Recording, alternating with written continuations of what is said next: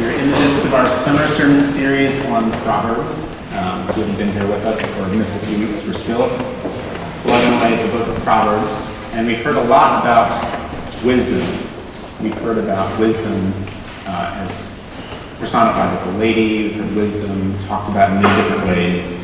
Today I want to focus on wisdom as a path. We hear over and over again in the scriptures, in Proverbs specifically, that we are told to walk in the way of wisdom. It's a path, it's a road that we are called to travel on. So in this way that God is calling us to wisdom, it's not a matter just of our heads, of conveying information that we can use by just learning it in our brains. God is actually calling us to walk in a path with our whole bodies, our whole selves, in this act of gaining wisdom.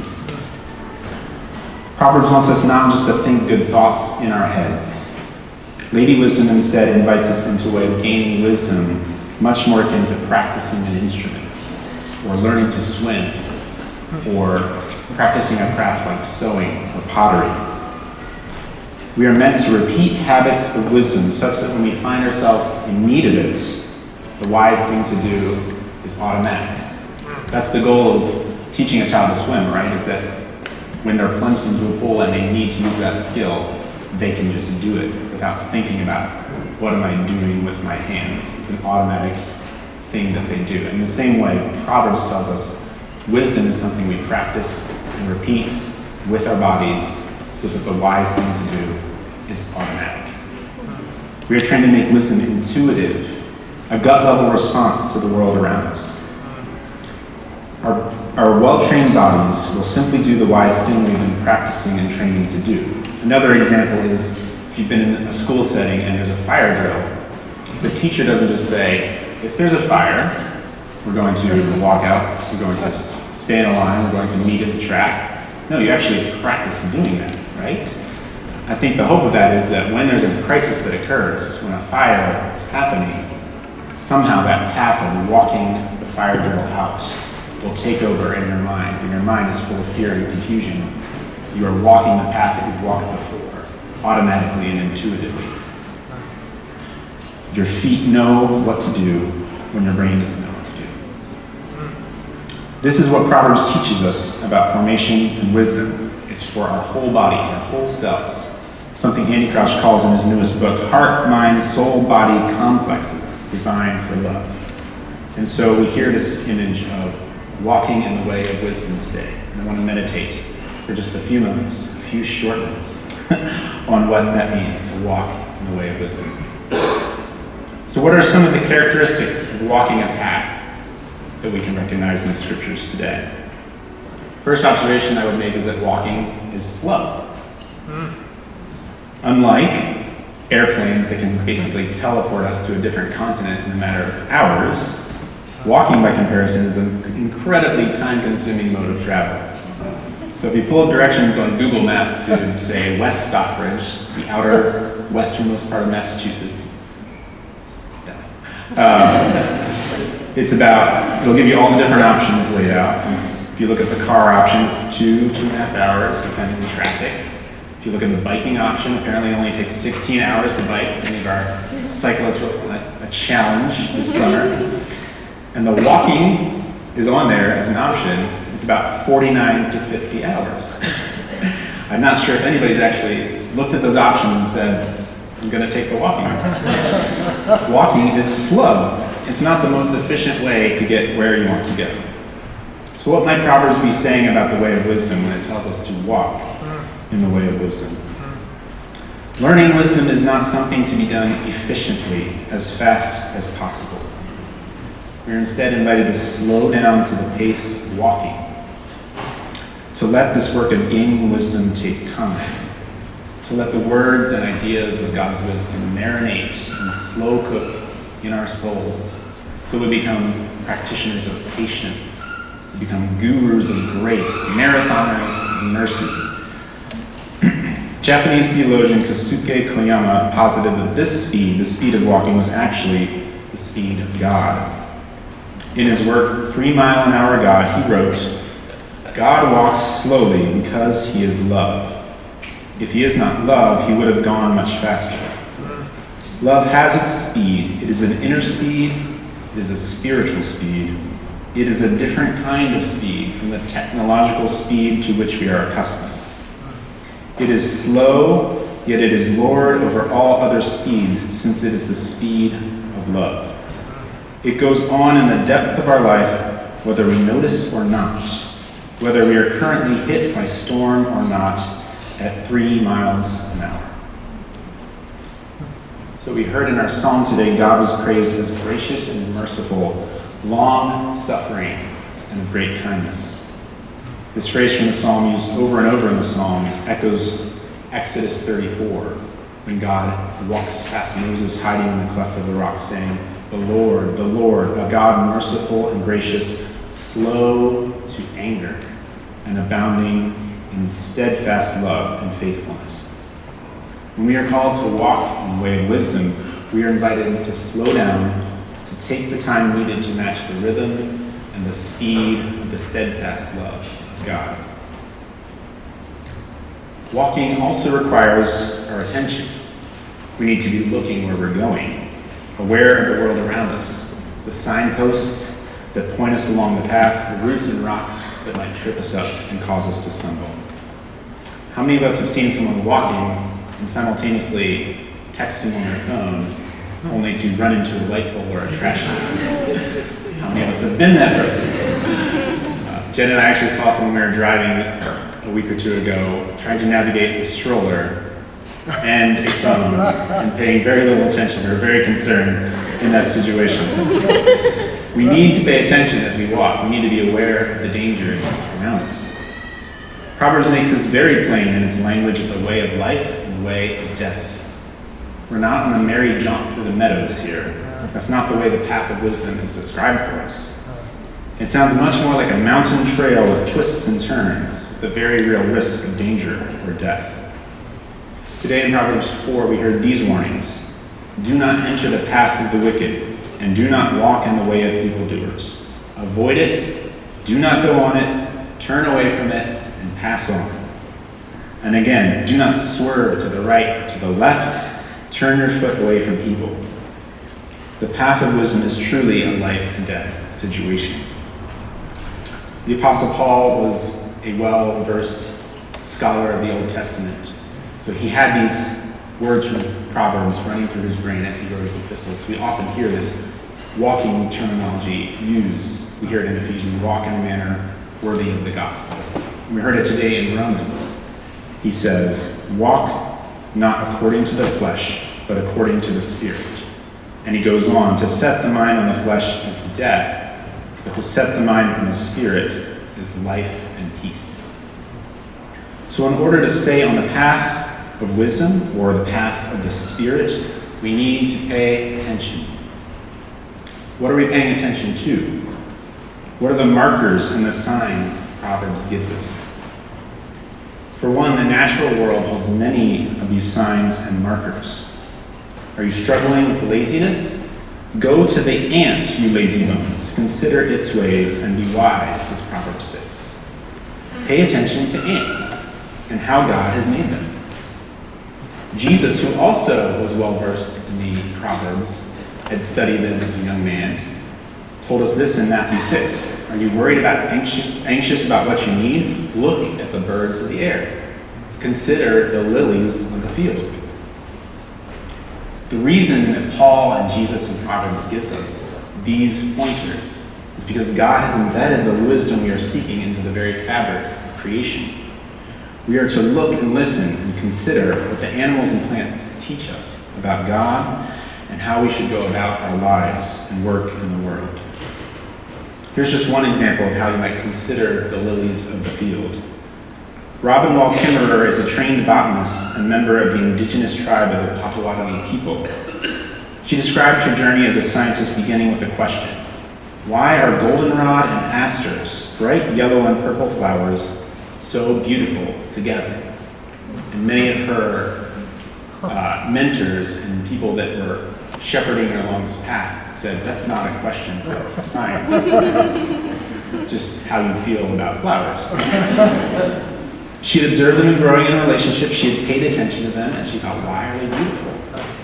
After many years of training and observation and study, she realized that these complementary colors, which we perceive as beautiful, are also perceived as attractive by the flower's main target, the pollinating bees. It took attention with her whole self, her traditional understanding from the world, from her tribe, her own sense of beauty and delight, and her data collecting, pattern observing skills as a scientist to fully understand what God created when God created bees and asters and goldenrod.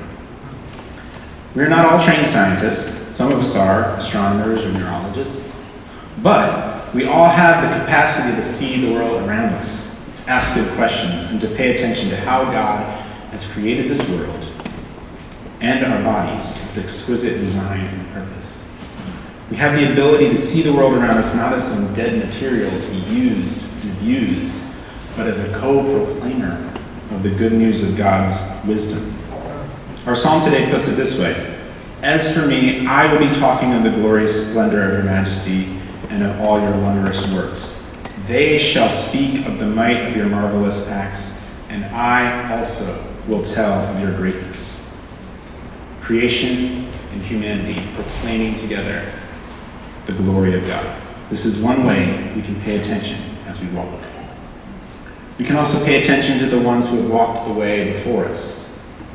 The first three words in our Proverbs passage today are, "Hear, my child."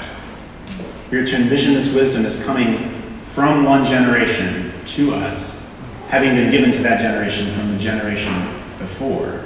And we are tasked with not only practicing wisdom, but preserving it for the future generations to come. We live in a culture now that prizes novelty and innovation and progress.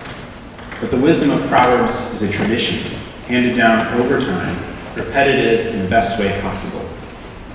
The wisdom of God does not ask us to try something new, but to find ways to faithfully practice what our forerunners handed down to us in the current context of our lives. How does this beautiful story, God who loved creation into existence, Jesus who took on our flesh to live and die as one of us, who was raised to reconcile us to the Father, the Spirit who is making all things right and good and returning us to the design that God in wisdom had given us? How does this gospel reality that has always been true find voice and resonance in the language of our current age, in this particular place? That is the wisdom needed for Church of the Cross in Boston in 2023. Paying attention to the tradition of the saints who've gone before us, and to those saints still speaking throughout the world, and sharing the good news of Jesus in ways that show its desirability, its attractiveness, as Dave preached about last week. Walking slowly, walking attentively to our world, walking attentively to those who have walked before us. This kind of walking requires gritty faithfulness. Proverbs today exhorts us to keep hold of instruction, to keep straight the path. Walking in wisdom requires a commitment to keep going on the way, step by step, day by day. We can't opt out and hitch a ride on the fast bus to wisdom. We can't quit the work of being aware of signposts on the way. We must continue to faithfully walk, keep on going through all seasons and circumstances. In June, our family went on vacation and we were in Washington, D.C., and we had set aside a morning to look at the monuments, as one does. I had been to D.C. several times as a child, so I knew it was coming. It was hot. We'd been walking. Someone was going to break. And it happened somewhere between the Korean War Memorial and the Martin Luther King Jr. Monument. Our now 5-year-old Timothy just collapsed on a path and said, "We've been walking for 100 years. He was done. No more walking. Luckily, I saw there were strategically placed water fountains on the way back to our car because we had to get to our car. We couldn't just leave one of our children behind in DC. So I said, I made it a game. Let's get to the next water fountain. We can take a drink. We can splash water in our faces. Look, there's the next one. Let's keep walking.